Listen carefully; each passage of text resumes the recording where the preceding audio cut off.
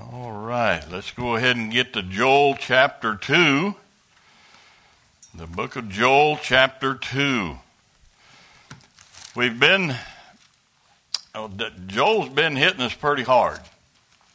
I mean, Joel is a pretty heavy book and deals with I got to get this chocolate out of the way here, man. I'm on a diet, man. That's a terrible thing to put up here.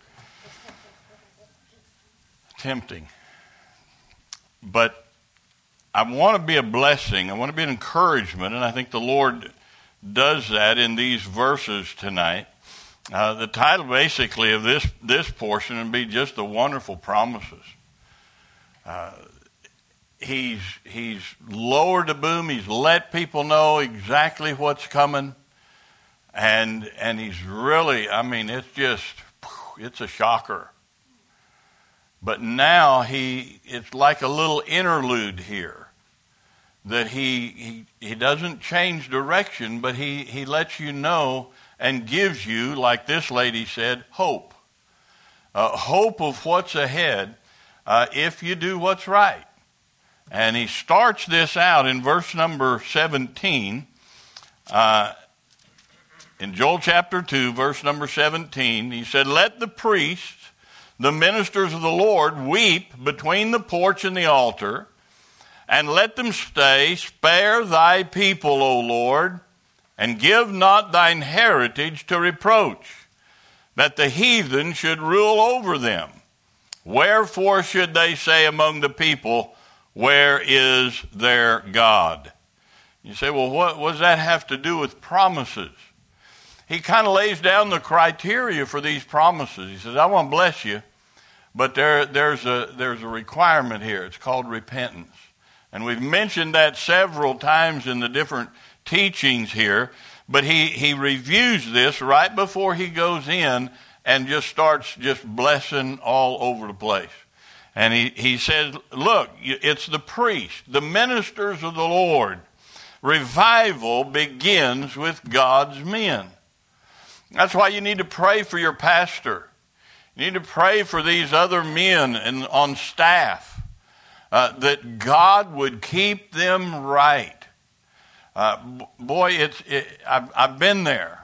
I've been there as a pastor, and it's not easy. You got your own problems. You got your own family problems. You got your own children problems. You got your own financial problems, and you got all that. And then they got yours too, because they're responsible for you. As they go to God, working with the Lord and trying to help you, not only in the messages, but giving counsel and praying constantly for you. It begins with the men of God. But he's saying, you priests, those back in the Old Testament there in Judah, he said, you've got to start this thing out. But in the New Testament, I want you to understand something. We are the priests of God. That you're a holy nation, a holy priesthood, he says. They were the holy nation, but we are the holy priesthood. We are priest believers, or believer priest, however you want to say it. So as a husband, you have that same responsibility before God as a pastor does. You're the pastor in your home. You're the pastor of your family. And you have a lot of responsibility there that you may not realize. So he says, first of all, it starts with the leadership. It starts with those that are in charge. He says, weep. It's one thing to understand something that's going on. But it's another thing to be really brokenhearted. It's one thing to know that America is just deep in sin. But how much does that bother us? When we first got saved, and sin, we might take God's name in vain or something right after we got saved, and it just break my heart. I'd leave where I was working in the military, and I'd just go outside and weep. What a rotten testimony. God, you saved me. How in the world could I do something like that? And it would bother us. But now we hear swearing and it just like water off a duck's back. The things that used to bother us don't bother us anymore. He said what we've got to do is weep. He's telling the priest, he says, weep. Don't just be sad, but be brokenhearted for sin. Brokenhearted for the people. You know somebody is involved in sin in the church. You get on your face before God and you come to God with seriousness and weep because of that brother or sister. Don't let that stuff keep going on. We should be brokenhearted. Now notice what he says. It's very interesting here. He said, let the priest and minister of the Lord weep where? Between the porch and the altar. Any clue what that's talking about? It's interesting. Whenever the high priest once a year would go out in between the porch and the altar here. The porch was just kind of a small thing about 10 by 20 or something like that, a little bigger than that. But then you have the altar where the burnt sacrifices were made. And in between there, that's where the high priest would come and he would lay his hands on that sacrifice for the sins of Israel, for the people. All of the people that were coming in, they could come and they would be around that front, around the altar and around outside looking in through those gates and everything. And they would be able to see that priest as he laid his hands on that yearly sacrifice. This is where when God rebuked Israel and he showed the prophet, he said, I want you to look. And he took him through the wall. And he showed him the priests that were standing in between this porch and the altar when they turned their backs on the temple of God to worship the sun god. Idolatry right in the midst of their worship. And God was upset, to say the least. It was where Zechariah, one of the prophets, was killed. You'd think, well, they'd wait till he gets out in the bush or something and then put a rock on his head or something. No. They killed him right there in between the porch and the altar. This was a place where the priest would come and they would literally prostrate themselves on their face, and that was their area of prayer, crying out to God. And that's why God says here, he said, you priests, he said, you forgot something. You need to go out in between the porch and the altar, and you need to get on your face, and you need to weep for sin and weep for the people. Otherwise, judgment is coming. Judgment's coming. Every one of the priests had to pass through that in order to get into the temple. They had to go right through that area before they ever served God. And when we serve God, I don't care what you're doing, you need to bathe it in prayer. Asking God to do something that you might serve the Lord with the best of your ability. So he's getting their attention here. Notice he says, what you cry out is you say, spare thy people. You're interceding on behalf of other people. It's not going there with a wish list. God, thank you for this day. Now, Lord, I want you to do this. I need that. And would you do this? And I need this over here and kind of help me out over here. And no. It was interceding on behalf of other people. Lord, spare thy people. You don't realize, I really do not believe that Christians realize the importance and the power that you have. And it's called prayer.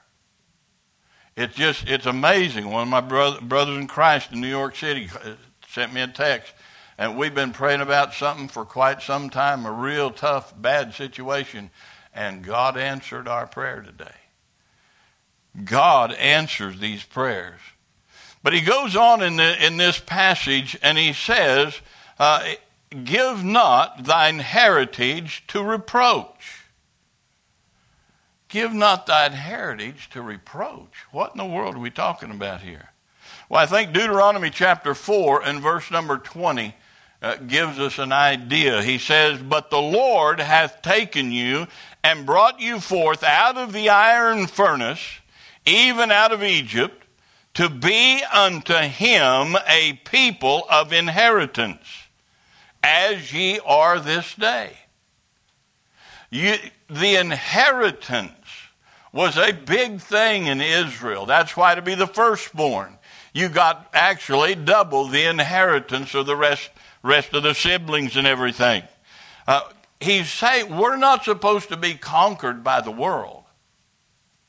We are supposed to be involved in everything, showing forth the testimony of Jesus Christ and how we have overcome the world through Jesus Christ, so that we are not a reproach, that his heritage, his inheritance is not a reproach.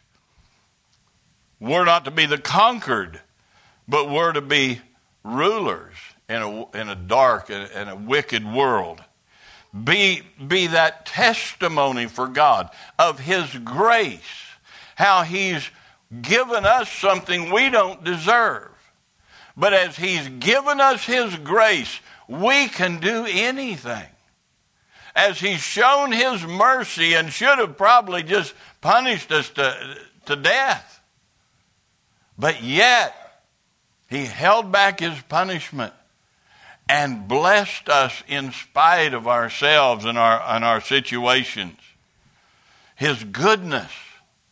The goodness of God leadeth thee to repentance, God says. So as we're showing forth the goodness, that's why how many of you like coming on Thanksgiving? You like that service? I absolutely love that service. I got to know more about people and began to pray for those people and understood those people and understood the great graciousness and goodness of God as they would give to them seeming maybe a small testimony, but a very powerful testimony, because the goodness of God is what leads us to repentance. And as you see in this person's life, how the problem there and how God overcame that problem in their life. You see how God takes a wicked woman and saves her because he loves her and forgives her and turns her life around. Now she's not only going to be a testimony to those that listen to Life Radio, but to those of us that get these prayer letters and are praying for them, but also to her family that she couldn't talk to before. And I guarantee you that woman is a witness for Christ. The goodness of God. God uses that in your life. That's why you should give your testimony of salvation, how God has done this, how he's worked in your life here. Yes, there was a problem, but God overcame that problem in my life. That's what people need to hear. And that's what we're not hearing. We're not talking to people about the Lord and about his goodness. Say, well, it won't do any good. Yes, it will. It really will. Testimony. It is so vital. We've got to know who we are. We've got to know who we are. Notice, the Lord give not thine heritage to reproach. We are not just Christians. We are children of God. Now stop and think about what we just said. We're not a relative of Bush, Biden, Trump, any of those folks. That talks about money, prestige, Hollywood, stuff like that. We are children of Almighty God. If you know who you are, and you think about that a little bit, it'll change your thinking. It'll change your mind. Who are you? God says you're an inheritance, his inheritance. You are a valued property. You are valuable to him. And that's why he says, I want you to be my witnesses. Witnesses unto me. He didn't choose angels. He didn't choose all the rich folks in the world. He chose you and me, common, ordinary folks. That's why this church is such an absolute magnified blessing of God, because it was him, not our abilities. But God is working because we're his children, and we're giving him that opportunity to use us. Notice something out. An inheritance is permanent. An inheritance is permanent. It's non-transferable. When you understand that you are your inheritance to God, you're his people. And he says that we cannot lose what God has given us. He's given us eternal life. You can't change it. It is permanent. Notice in 1 Peter chapter 1, verse 4, to an inheritance incorruptible and undefiled, and that fadeth not away, reserved in heaven for you, who are kept by the power of God through faith unto salvation, ready to be revealed in the last time. You can't get any more secure than that.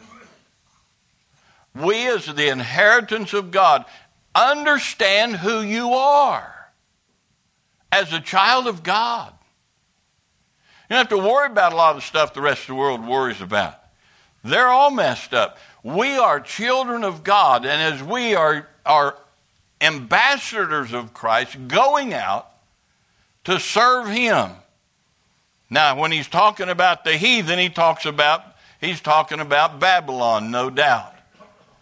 But remember, it's a dual prophecy. Part of it was for Judah. And they would refer to Babylon there as the heathen. But then, as he goes on, no doubt, talking to us about what's coming. And you have those that are mocking. Notice what he said. Where is their God? That's what they were saying. They were mocking. They were blaspheming. They'll claim that their God is greater. Their way is greater. And because we don't stand up, we cause the lost to blaspheme. By our testimony, not living for Christ and just yielding ourselves to the world, we cause the lost to blaspheme. We give them nothing to look forward to. We don't bring them to God. And so they're there boasting about their God and their way, and we say nothing. God's way is always right. Psalm 42 and verse 10 says, as with a sword in my bones, mine enemies reproach me, while they say daily unto me, where is thy God? Let me ask you something.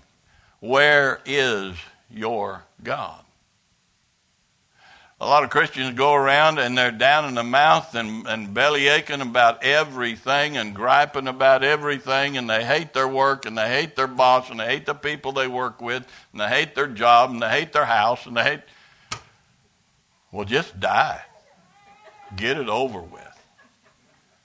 I mean, you're miserable, and there's a real problem there. Why? Because you don't know who you are. Where is your God? Maybe it's because you're not following him. The promises, all these promises we're going to talk about, is based on repentance. He said, if we'll repent, if we'll do these things, and we'll start crying out to God, and God will work in these things. He said, I'm going to do several things for you. Notice in verse 18, the Lord repents. I love that. In verse 18, then, you ought to circle that word. That is an important, important word. Because it's not just saying these words, but he says, if this happens, if we cry out, if we serve God, if we repent, he said, then will the Lord be jealous for his land and pity his people. Then, when we have truly repented, after we've fasted, after we've humbled ourselves, as we talked about before, after we've come together, after we've sanctified ourselves, as we talked about last week, God intervenes, now watch this, for his land. He intervenes for his people. God loves Israel, and he hasn't forgotten them. He's still working with Israel. The word jealous here, that envious, he's envying his people. He wants to have a relationship with Israel. But it's the same with God's people.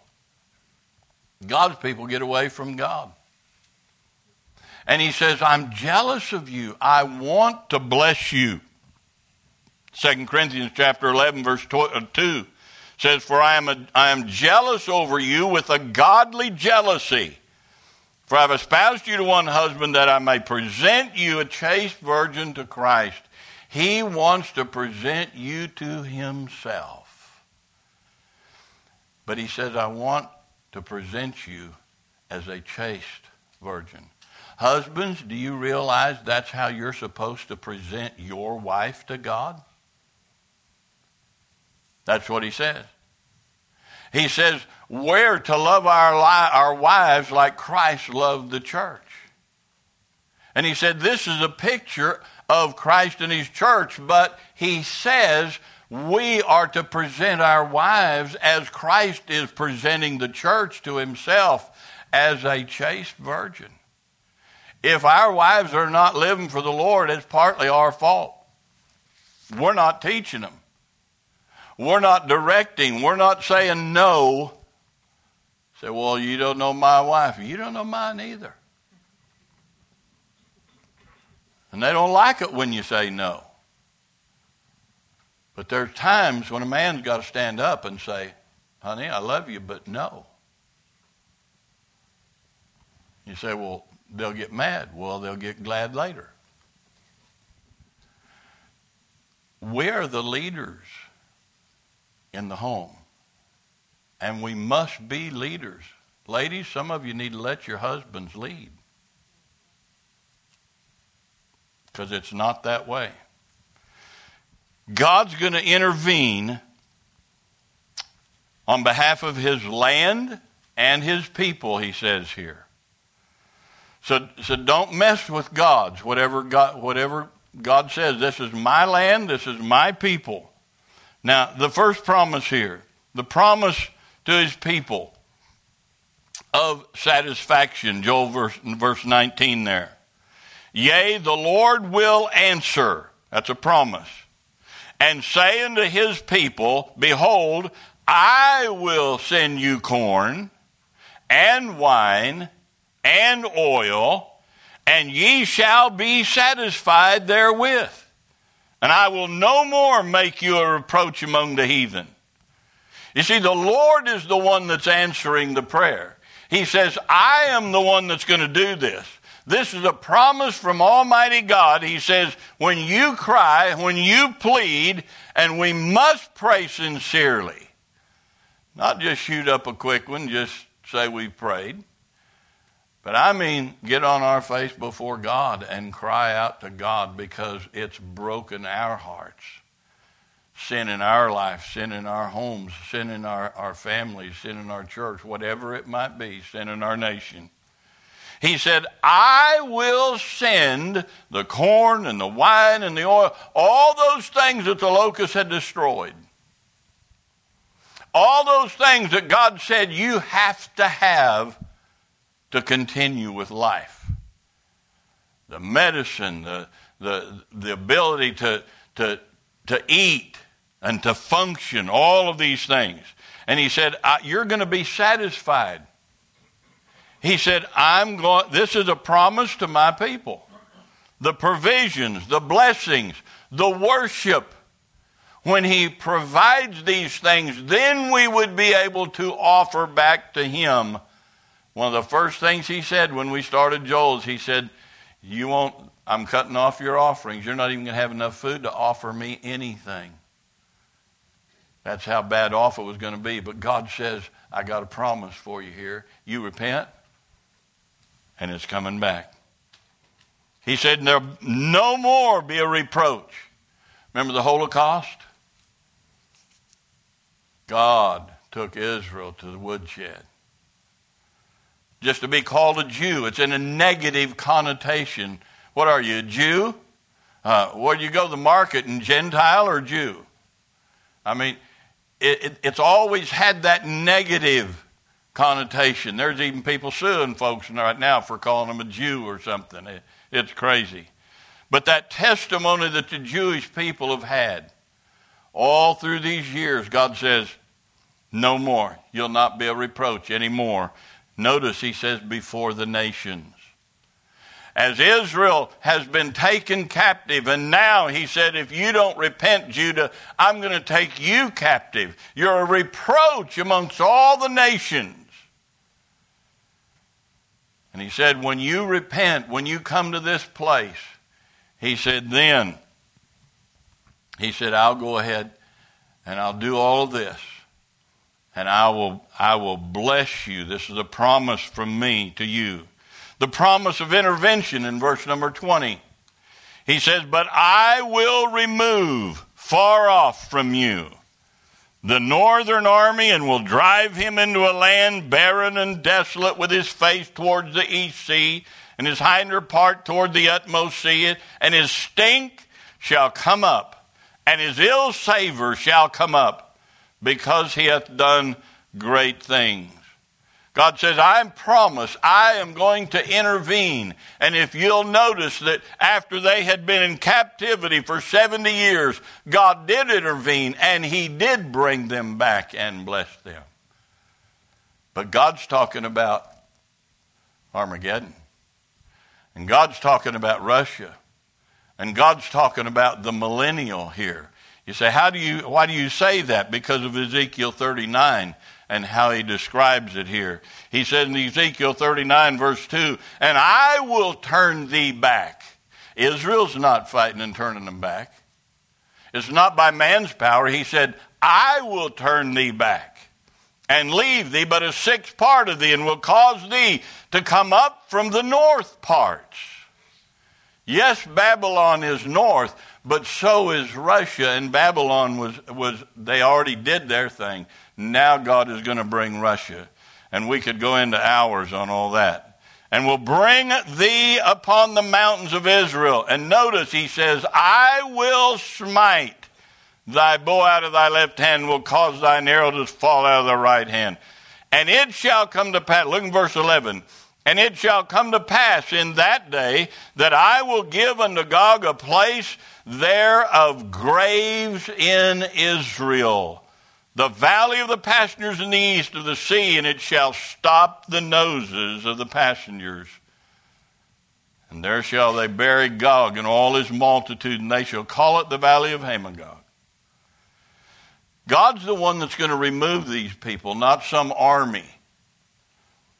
The northern armies, yes, Babylon was in the north, and they're seeing that. They know that army is in the north. And possibly that's what that was on their mind.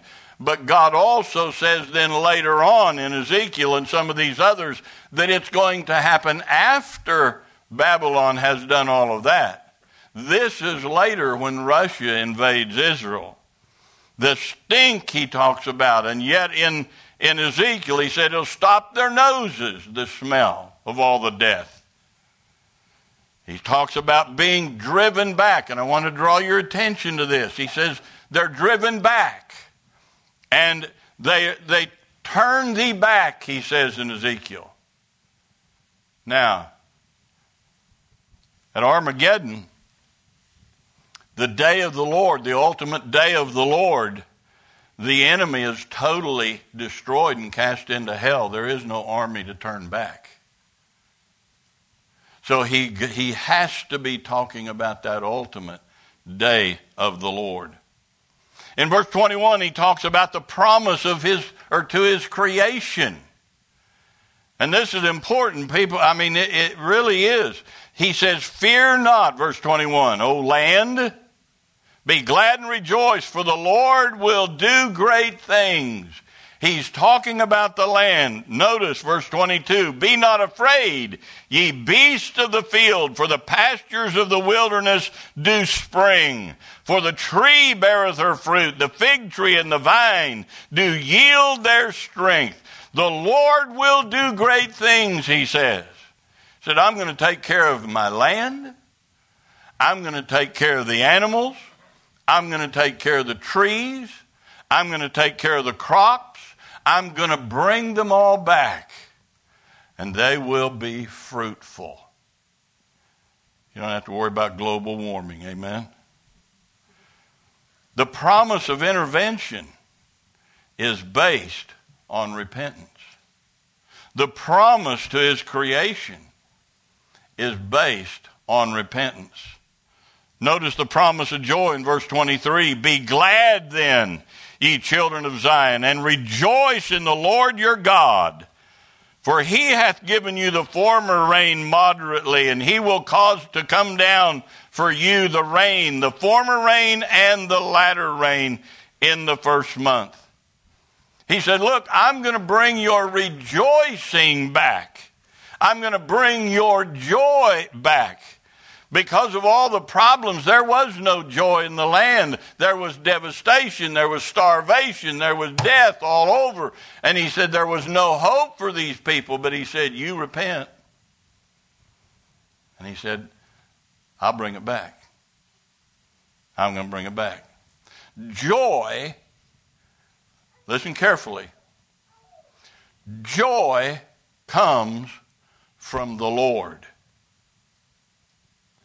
You see Christians always down, never smiling, always down, in the dumps and always complaining and everything.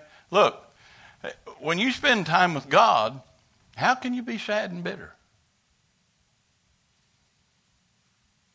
I love my devotions in the morning.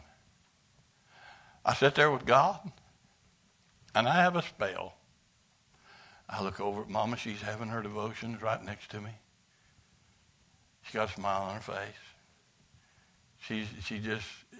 She's almost in heaven. She's next to heaven. Talking to God, praying for kids, praying for grandkids, praying for you. Hopefully praying for me. And there's a joy. Listen to me. When you come into the presence of Almighty God, or when God comes into your presence, he fills your heart with joy. And you're not going to be bad-mouthing everybody. You're not going to be down the mouth. You're going to be joyful. He says, my presence when I come back. He said, I'm going to restore your joy. You will rejoice. You ever notice when you come to church, you just feel like singing and you just feel like praising God, and sometimes, you just like to stand up and say, amen! But you don't because you're Baptist, and I do in my heart. I'm telling you, there's times I'd like to run the aisles and jump the pews, but the pews would fall over. Amen, glory to God. But when you're in the presence of God, there's joy. Now, when people look on your face, you in the presence of God? When you go to work, you in the presence of God? When you're with your friends? Are you in the presence of God? You are. But you have to be fighting him a whole lot to not be joyful. Because when you're in the presence of God and the Holy Spirit of God lives inside of you, he brings joy. He said, I'll bring back your rain, that freshness, that cleanness. He said, I'll bring it right on time. He said, the early rain will come from October to December. That's when they need to prepare the ground. That's when they need to germinate the seed and all that. He said, I'm going to bring it right on time. He said, the latter rain, that comes through March through April. That's when everything is growing, and so that you have a plentiful, good crop. He said, I'm going to bring it all. When Israel repents, that will be in the tribulation. They repent in the tribulation and they receive Christ as their Savior. And that's when God said, I'm going to restore the rain. And then from the millennial on, it's going to be like paradise again. The latter rain, you've ever heard of the latter rain movement? Any of you heard of that, latter rain movement? Good. It's twisted theology. I'll not even get into it then.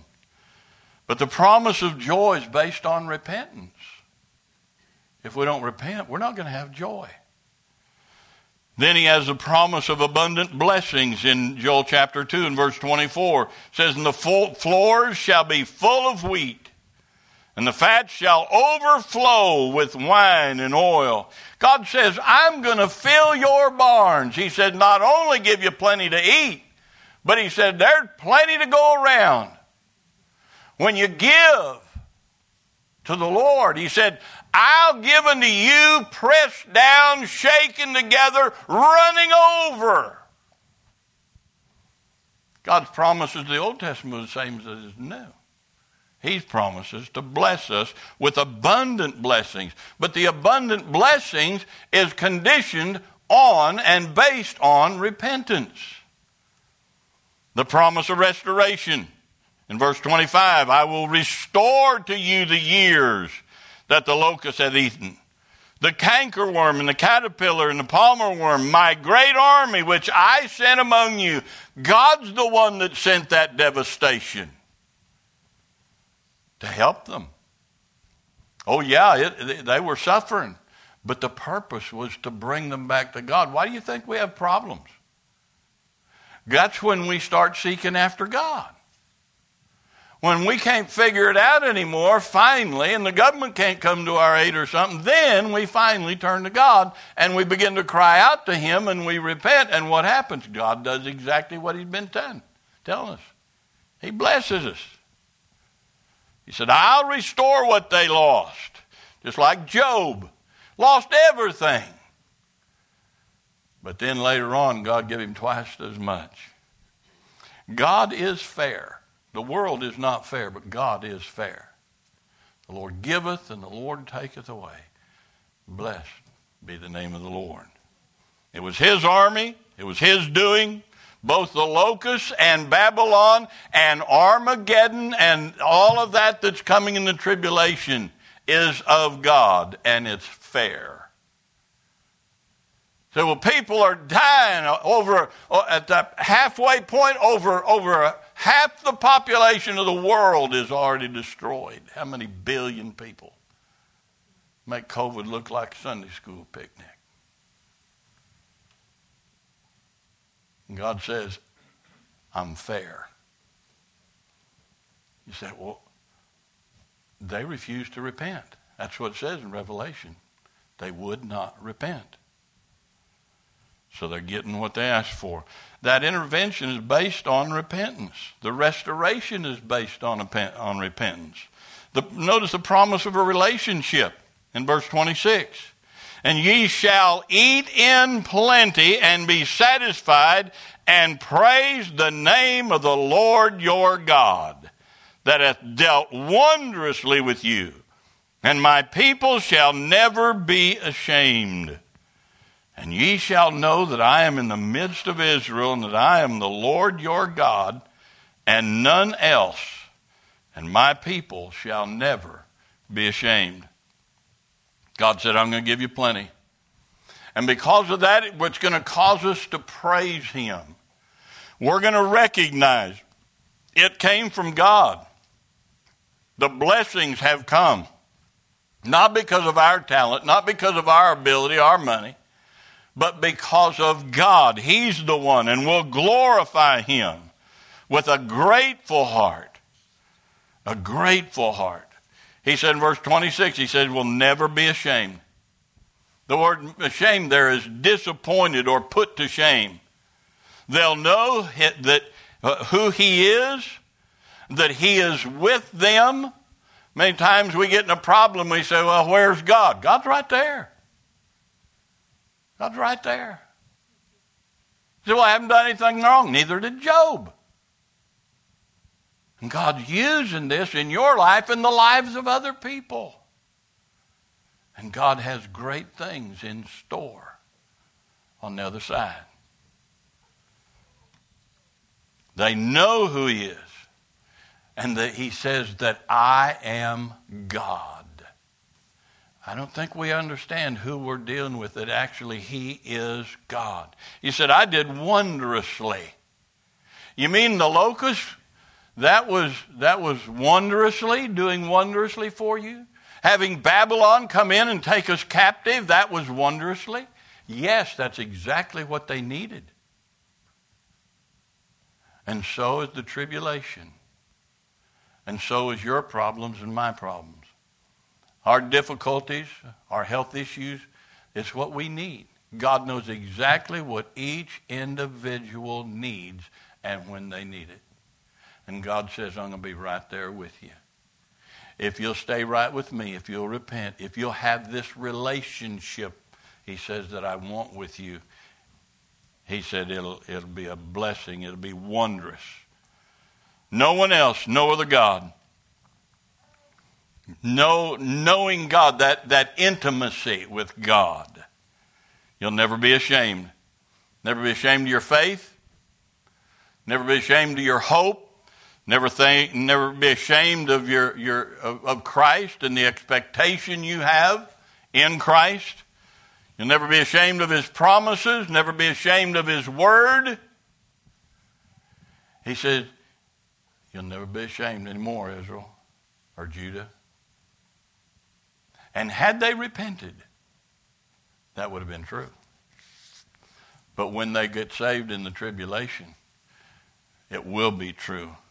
And it's true of us as well. Won't be ashamed of His coming, of our profession, all of it. What's God saying? He says, trust me. Trust me. You will not be disappointed. You're on the winning side. He said, I want a relationship with you. What is a relationship? What is your relationship with God? So He's my Savior. How far does that go? That's it? A relationship constitutes about 5 things, and I'm just going to run it real quick because we're out of time. Communication, called prayer. Listening, that's called prayer and reading the Word of God. Working through disagreements, that's called repentance on our part. And it's a two-way street. Two-way communication, two-way listening, and that trust, a complete trust in the other. In marriages, you have to have that to have a proper relationship. As families, you have to have that trust to have that relationship. But what is your relationship with God? You see, that's why people don't tithe. They can't trust God. They don't have a relationship with Him. They only have Him as a fire escape. When God says, I want you to do this, well, what will the world say? Hey, who cares what the world says? What's your relationship with God? If you start looking at it from from that aspect, what is my relationship with God? Forget the world, forget the family, forget everything else. What is my relationship with God? What does He want? Do I trust Him? If we do, His commandments are not grievous. His word is not a problem. Obeying Him, it's a joy. Serving Him, what a blessing. It's exciting. Father, Lord, the promise of relationships based on repentance. And Lord, Judah may have repented for a while, but it didn't continue in that right relationship with you. They did not repent and were taken captive out of their land, and they lost everything for 70 long years until you brought them back and blessed them. Did they learn their lesson? No. They're away from you. So Joel has given us not only that prophecy concerning Babylon, but also looking down the road, it seems that same prophecies for us, that you're coming and you're going to judge, and that we must be ready. We must repent and put you first. God, help us now in these days to take a good look at our relationship and understand that you have promised us so many things and you want to bless us in so many ways, but it's all based on our repentance. God, help us as we study your word to be obedient to it. In Jesus' name, amen. Would you stand just real quickly? I'm not going to take a lot of time on an invitation. If you'll just go ahead and play, Miss Nita. And I'll have Brother Joel come and be ready for the prayer, or for the prayer time. But repentance. God lays it out. He lays it out harshly in the prophecy, but He lays it out beautiful in the promises that He has for us. He wants to bless us. He wants to use us. But He said all you got to do is repent. Turn to me. Trust me. Let me take control of your life and do what you cannot do. Will you trust Him? Will you let Him have His way in your heart?